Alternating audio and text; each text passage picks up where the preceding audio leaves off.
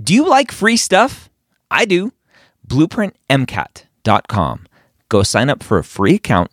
Get access to Blueprint MCAT's Diagnostic, Blueprint MCAT's Full-Length 1, Blueprint MCAT's amazing brand new spaced repetition platform with over 1,600 flashcards already made for you, as well as their amazing study planner tool. Schedule out the content so you know if you are on track to take the MCAT when you need to.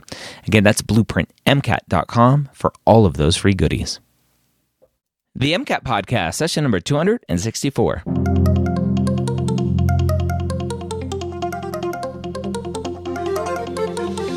A collaboration between the medical school headquarters and Blueprint MCAT. The MCAT Podcast is free MCAT prep to help you understand the MCAT, teach you how to break down questions, and give you the skills and confidence to get the score you want on your MCAT test day. Learn more about Blueprint MCAT at blueprintprep.com/MCAT. Welcome to the MCAT Podcast. My name is Dr. Ryan Gray, your host here every week. As always, I'm joined by one of the marvelous members of the Blueprint Live online team, talking today with Pooja, continuing our breakdown of the Blueprint MCAT Diagnostic ChemPhys Passage 3 we are covering today. If you want access to this half-length diagnostic for free, as well as full-length 1 from Blueprint MCAT, as well as an amazing study planner tool, but wait, there's more, and their amazing brand new spaced repetition flashcard platform with over 1,600 expertly created flashcards. Go to blueprintmcat.com today to sign up for that free account. Pooja, welcome to the MCAT Podcast. Hello, hello. Hello. Thank you for having me. I'm excited to chat with you. I think we've chatted once before for something else, but now diving into the MCAT Diagnostic from Blueprint. When it comes to the MCAT for you, what is your top strategy for helping students realize mistakes they're making with the MCAT?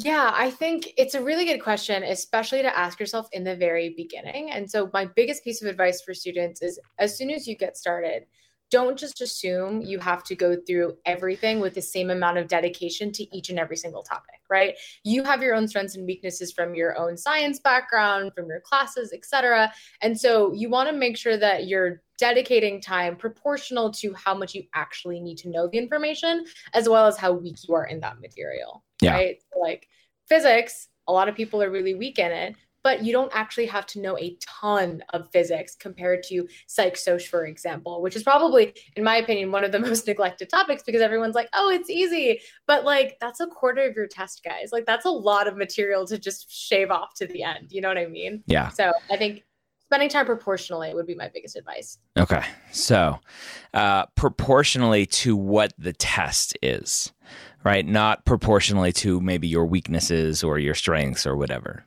Right. Yeah. Got it. All right. Well, with that, let's go ahead and continue our fun progression of the MCAT Diagnostic from Blueprint, starting with Passage 3. Why don't you start there? Beta-lactam antibiotics like penicillin are derived from fungi, which use the molecules to defend against environmentally borne diseases. Once discovered, these antimicrobial agents were quickly employed by physicians to treat pathogens which invade humans. These molecules are typically formed via intramolecular attack with an amino acid and secondary reactions between amino acids. The lactam designation refers to the cyclic amide ring found in the molecule. Penicillin-like drugs are analogs of amino acid residues located on bacterial cell walls. The structural similarity between beta-lactam antibiotics and these residues facilitates their binding to the active sites in the machinery required to build the peptidoglycan wall. All right. So when you're reading a paragraph like this, what do you typically like to do? How do you teach students to work through these? Yeah, absolutely. I think one of the biggest things to point out here is in a lot of ChemPhys passages, they'll throw in a lot of biochem relevant passages. So it's going to be really tempting to spend a lot of attention to the antimicrobial agents or the potential immune function. But because we're in the ChemPhys section, you want to make sure you're looking at this passage through a ChemPhys lens. So you want to highlight the things that are MCAT relevant for the ChemPhys section. right? So paying attention to the specific terms that are being introduced, like beta-lactam antibiotics, is helpful, but also highlighting those terms like intramolecular attack, structural similarity, and amino acids is going to be really important there. Yeah. So you get through this first one. We are left with this little figure one. Do you pay any attention to figures as you're going through, or you just wait to see if there's a question that asks about a figure? I like to recognize or sort of like mental map or flag what that figure is. So I would see the figure, I look at that little caption that they have and be like, all right, cool, this is penicillin. And then move on from there. I think spending a lot of time trying to dive into what's particularly present isn't a good use of your time, because first of all, you don't even know if the MCAT's going to ask about it. And second of all, you don't know what specific components of a figure is going to be asked about. So it's not really worth your time to do that in your initial read. Okay. All right. So let's move on to passage or paragraph 2 here. All right. These beta-lactam molecules are particularly reactive due in part to significant ring strain. Nearby nucleophiles can be acylated by the ring, allowing the ring to open. The antimicrobial efficacy of penicillin lies in its ability to acylate serine residues on enzymes that bacteria require for normal cell wall production. During the acylation of serine, the amide on penicillin is converted to an ester. This causes binding and locking of the molecules, which prevents serine from activating the cell wall, synthesizing enzymes. An intact cell wall is necessary for bacteria to stay alive. All right. And then we're led to another figure there. Anything big in this second paragraph that you're like, let's highlight that?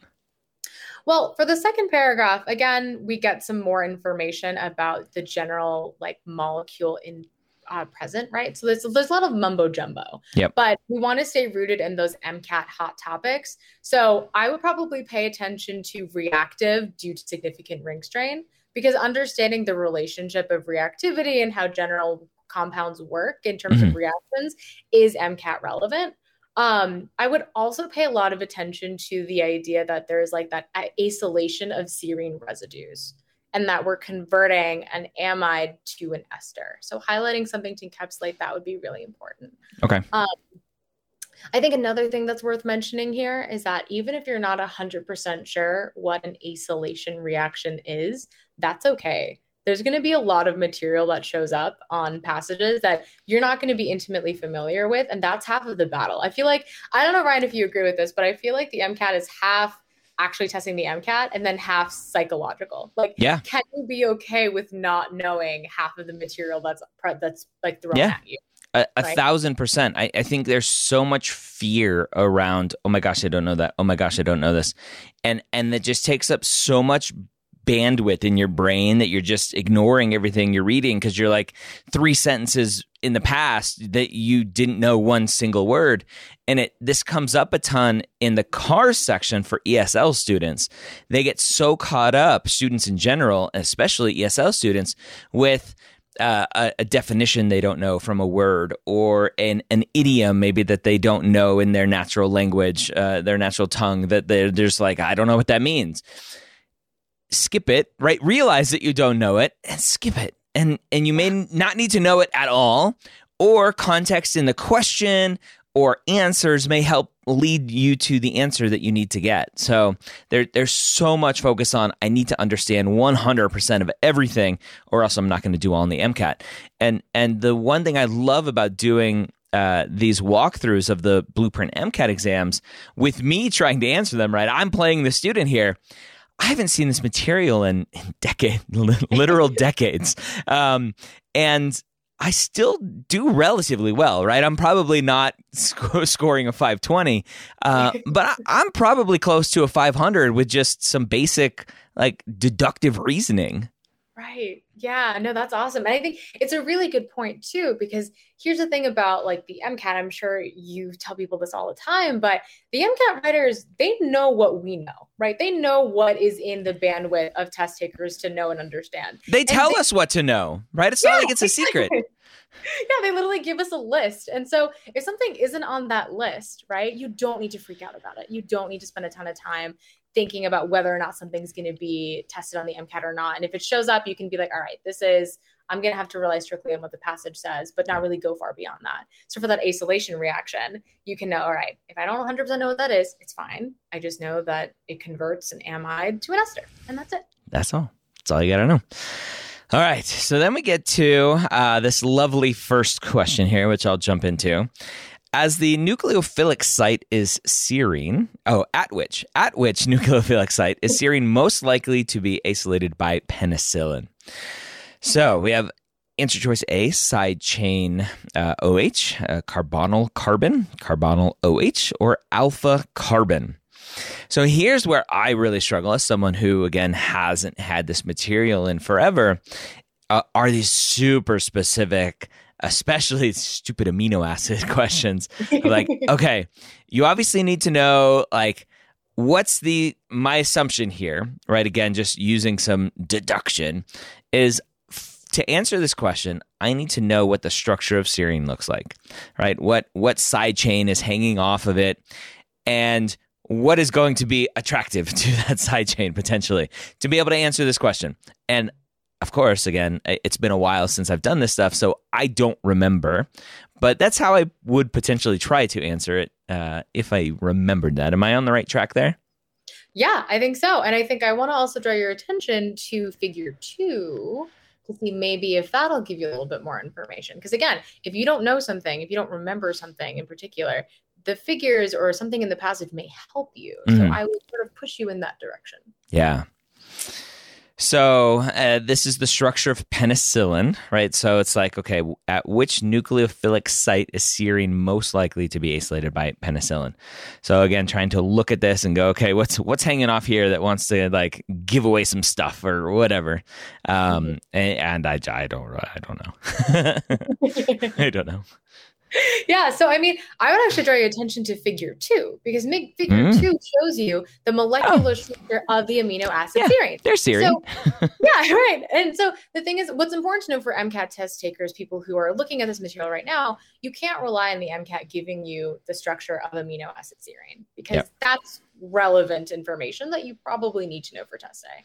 But because it's been given to you, you have a little bit more help from the passage in terms of figuring out where on serine do you think there's going to be acylation happening. Yeah. Yeah. Okay. So is this a pretty straightforward answer? How do we get to the answer here?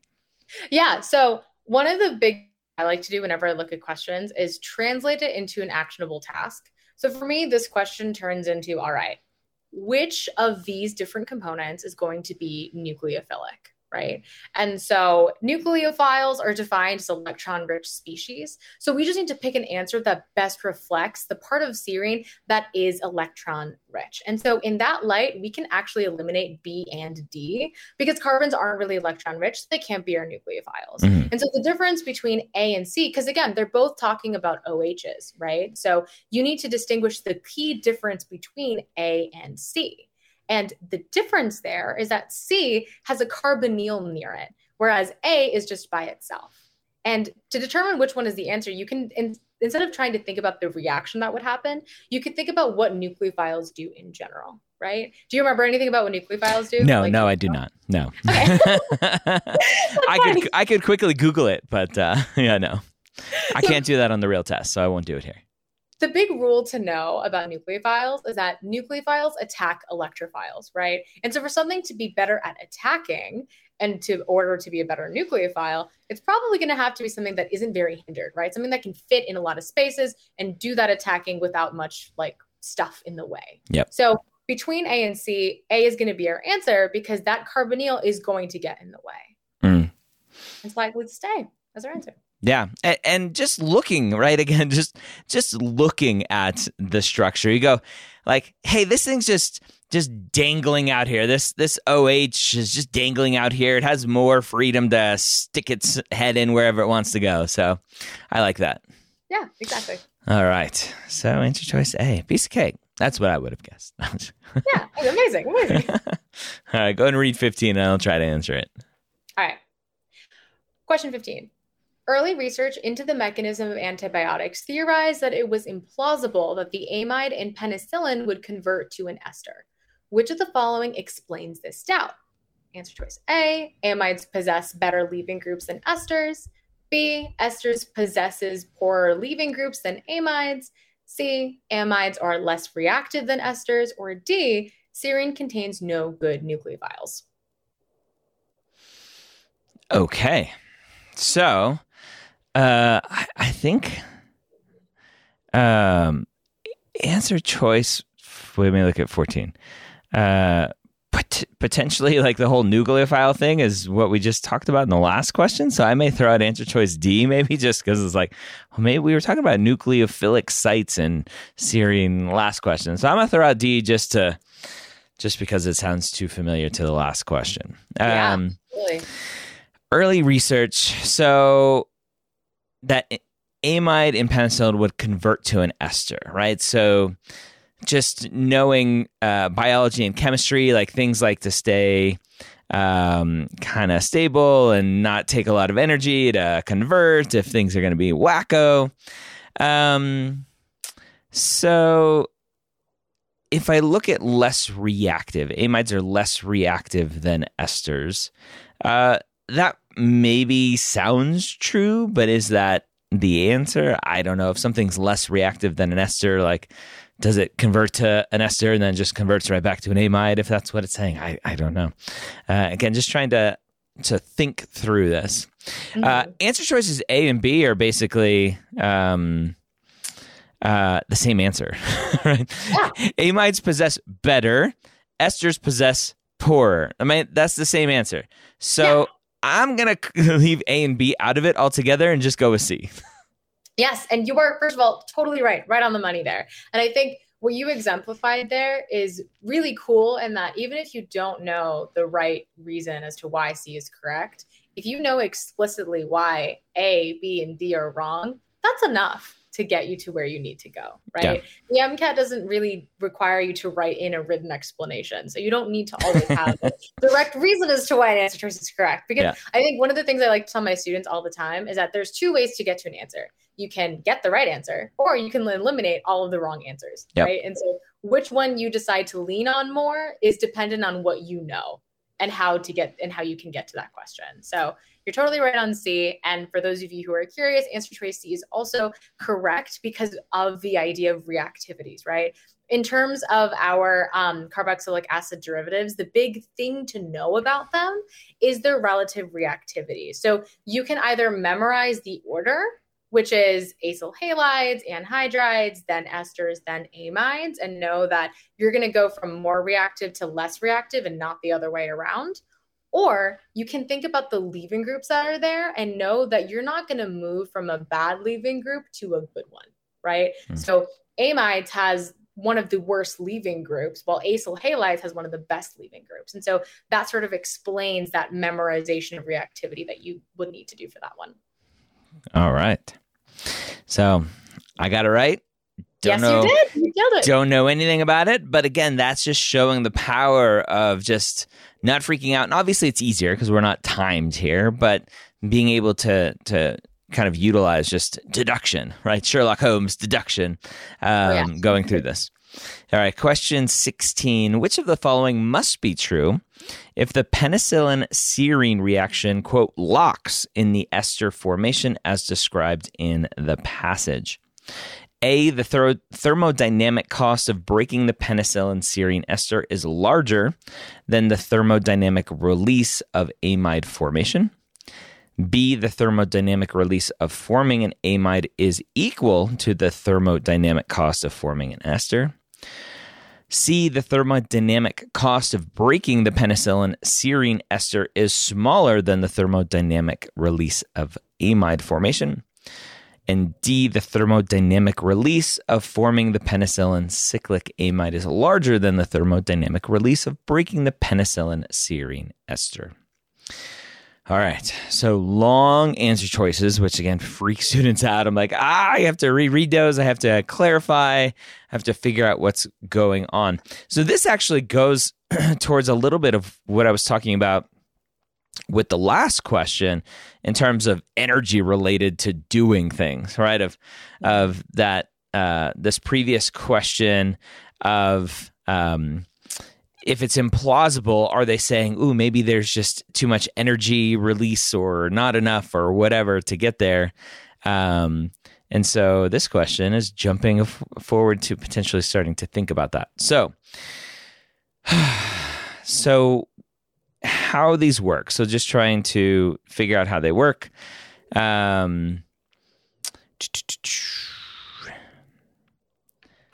So penicillin, acylate serine structures or residues on enzymes. The amide on penicillin is converted to an ester.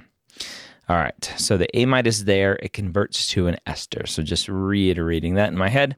So the cost of breaking the penicillin serine ester is larger than the release of the amide formation. So this, I think, sounds true because, no, that's opposite of, I think, what I want. It's larger because then it would be easier potentially to go back. Maybe I think that's what I'm reading. All right. So thermodynamic release of forming an amide is equal. So things are equal, then they bounce back and forth potentially. So I don't like that answer. So I'm going to strike that one out. The thermodynamic cost of breaking the ester is smaller than the release of the amide formation, which is breaking the ester. So these ones are opposite. So I like A or C, potentially the thermodynamic release of forming a So this one's completely off in terms of just the language and everything that's talking about. So without even looking at D, I'm going to cross it off because A and C are exactly opposite. So I think it may be one of these. So now I'm hopefully down to 50-50. And again, if the energy to create is smaller than the energy to go back, then to me that signals locked. So the cost of breaking the penicillin serine ester is smaller. So we don't like that one. So I like A. Yes, that was exactly right. That was totally it. That was beautiful. I couldn't have explained it better myself. And I think your thought process really exemplifies this general thermodynamic principle of what's favorable, which is this idea of minimizing cost and maximizing gain, right? That's what's favorable. That's what we like. It's economics.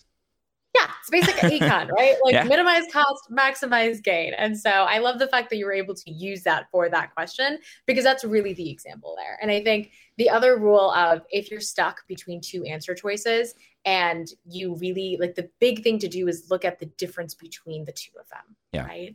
And if you have no idea where to go to the things that are the opposite. It's not going to be something that I encourage every single time because there are situations where there are opposites, but those opposites aren't related. But if you have no clue, like if you go to a question, you're like, oh my goodness, I don't know what's going on here. Stick to the two that are the opposite and then go from there. Yeah. You killed it. Same. That's great. 2 out of 3. Oh, All right. 17, go ahead. All right. Question 17. Which functional group is not found on penicillin?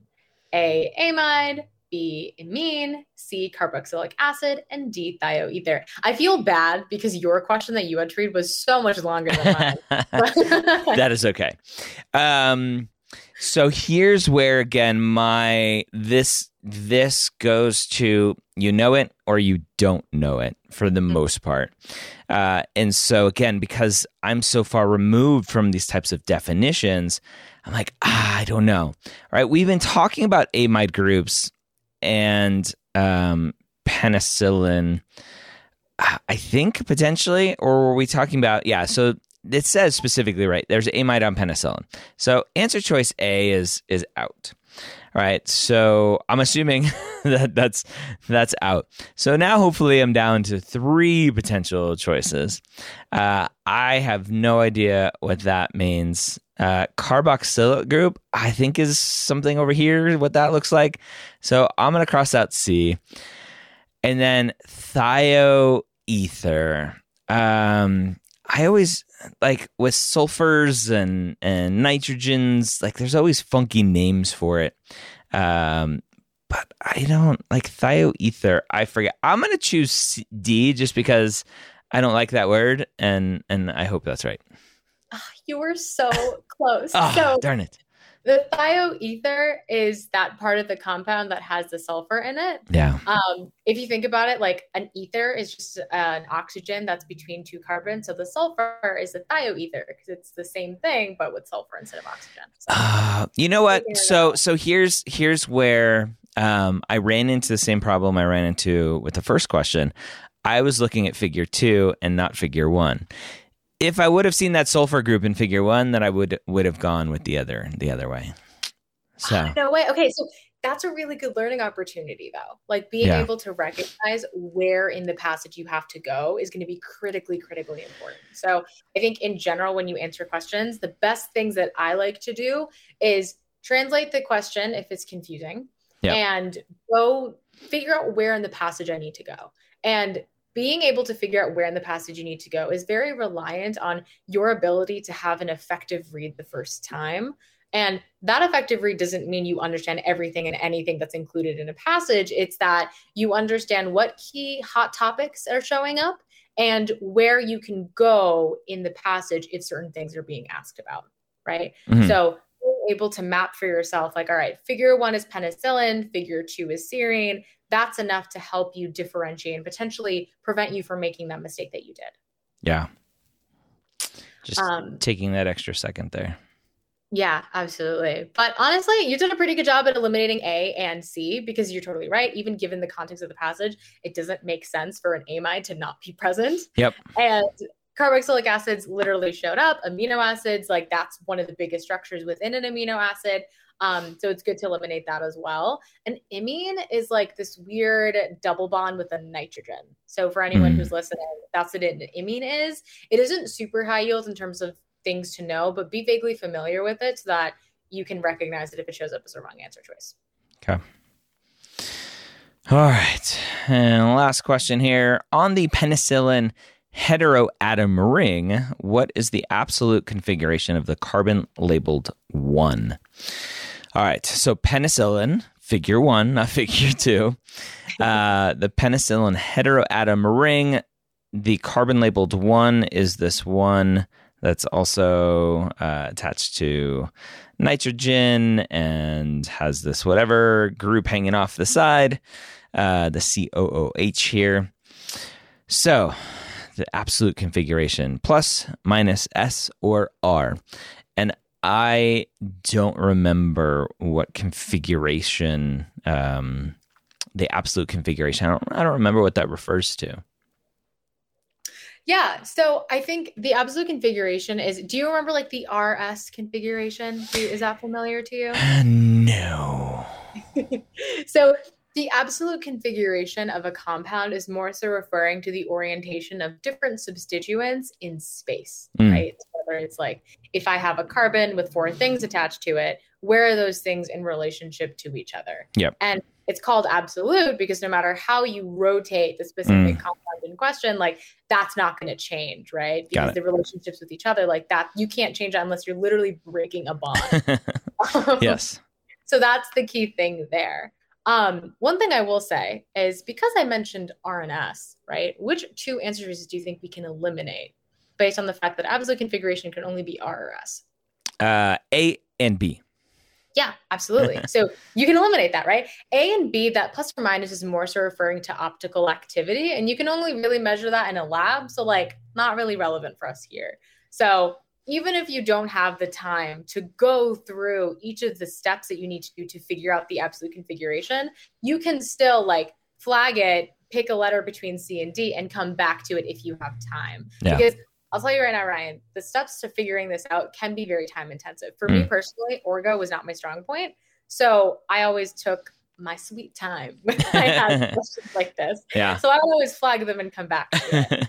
Yeah, it's funny. Orgo was one of my favorite classes. I even took an accelerated bioorganic chemistry. It was 2 semesters instead of 3. Wow. Orgo 1, Orgo 2 biochem. I took it all in 2 semesters because the professor was amazing. And there was just something like that clicked, right? Of just seeing, I'm very visual. I can like see the structures. I love talking about, I want to relearn them. Like NMR spectroscopy. Like I could do those in like 10 seconds. There was just something about seeing the spikes going, oh, I know what that is. Like just drawing it out. I don't know why. That was like, I was a savant with that. I struggled with a lot of other things, but anyway, but I don't remember SNR. That's crazy though. Honestly, you're like a unicorn in terms of the pre-med community, because I know a lot more people who are, not a huge fan and have struggles with the visualization piece. And yeah. So there's two ways you can really do this question, which is you can visualize what's going on and reorient it in space, or you can do what I like to do, which is literally just go by what is drawn and use that to determine what the answer is. Yeah. So if I were to teach it to you, Ryan, I'd probably explain the whole like orienting it in space. But for everyone else, for the majority of people who want to do this type of question, there are a couple of steps that you need to do to understand the chiral designation, right? So the first thing you need to do is identify the 4 substituents that are bonded to that carbon. So in this case, we have a nitrogen, we have a carboxylic acid, we have a carbon that's bonded to a sulfur, and a carbon that's bonded to 2 other carbons. And then we also lastly have our hydrogen, right? Remember, the hydrogens haven't been drawn in, but in Orgo, you don't have to draw in a hydrogen bond with a carbon, right? The only reason why people don't do that normally is because if you do, then the drawings will just become crazy because it'll have too much stuff involved. So remember that if hydrogen hasn't been drawn in, that doesn't necessarily mean that it's not there, right? So in this case, those are our 4 substituents. The second step is to identify the priorities to those substituents and assign them. And the assignment goes in relationship to atomic number. So the higher the atomic number, the higher the priority. So, Ryan, if you don't mind me asking you this question, totally okay if you don't know the answer. Based on the 4 substituents that we have here, do you know which one is going to be the highest or the lowest priority? Nitrogen's very special, so I'm going to say that's the highest priority. Mm-hmm. It is. You're totally right. So which one of these is not like the other? Yeah, exactly.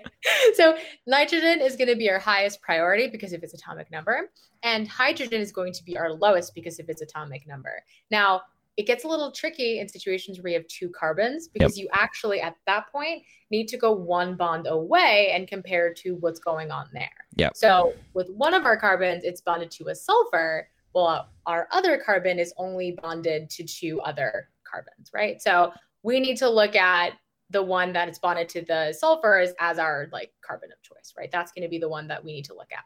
Okay. So, that's going to be number 2. And then the carbon on our dash, right, is going to be priority group number 3. So that's going to be the one bonded to our different oxygens there. Yep.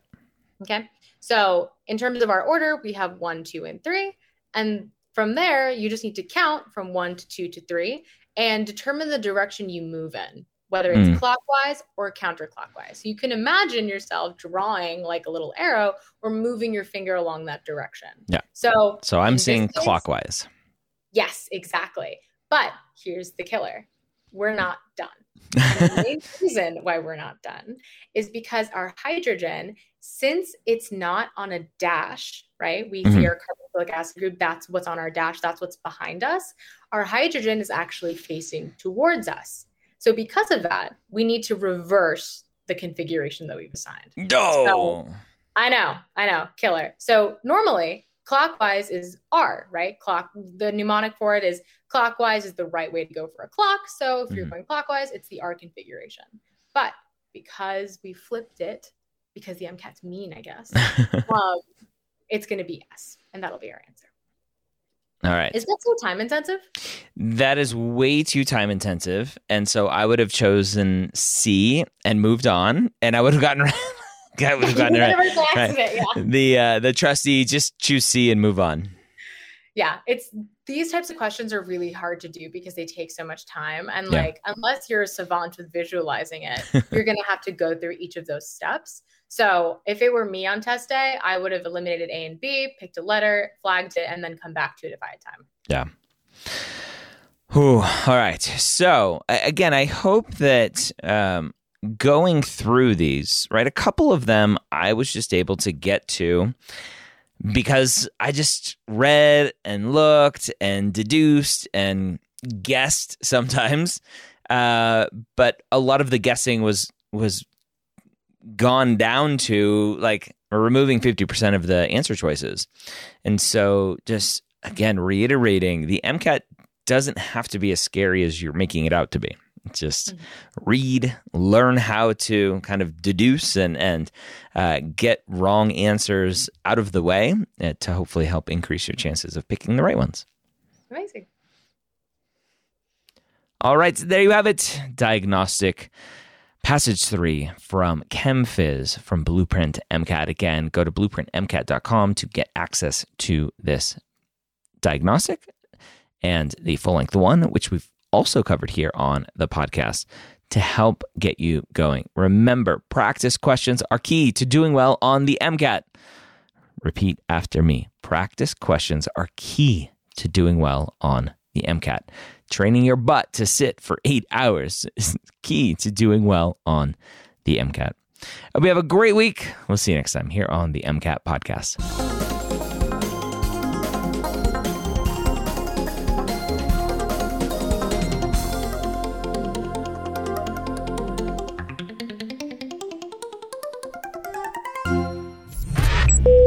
This is MedEd Media.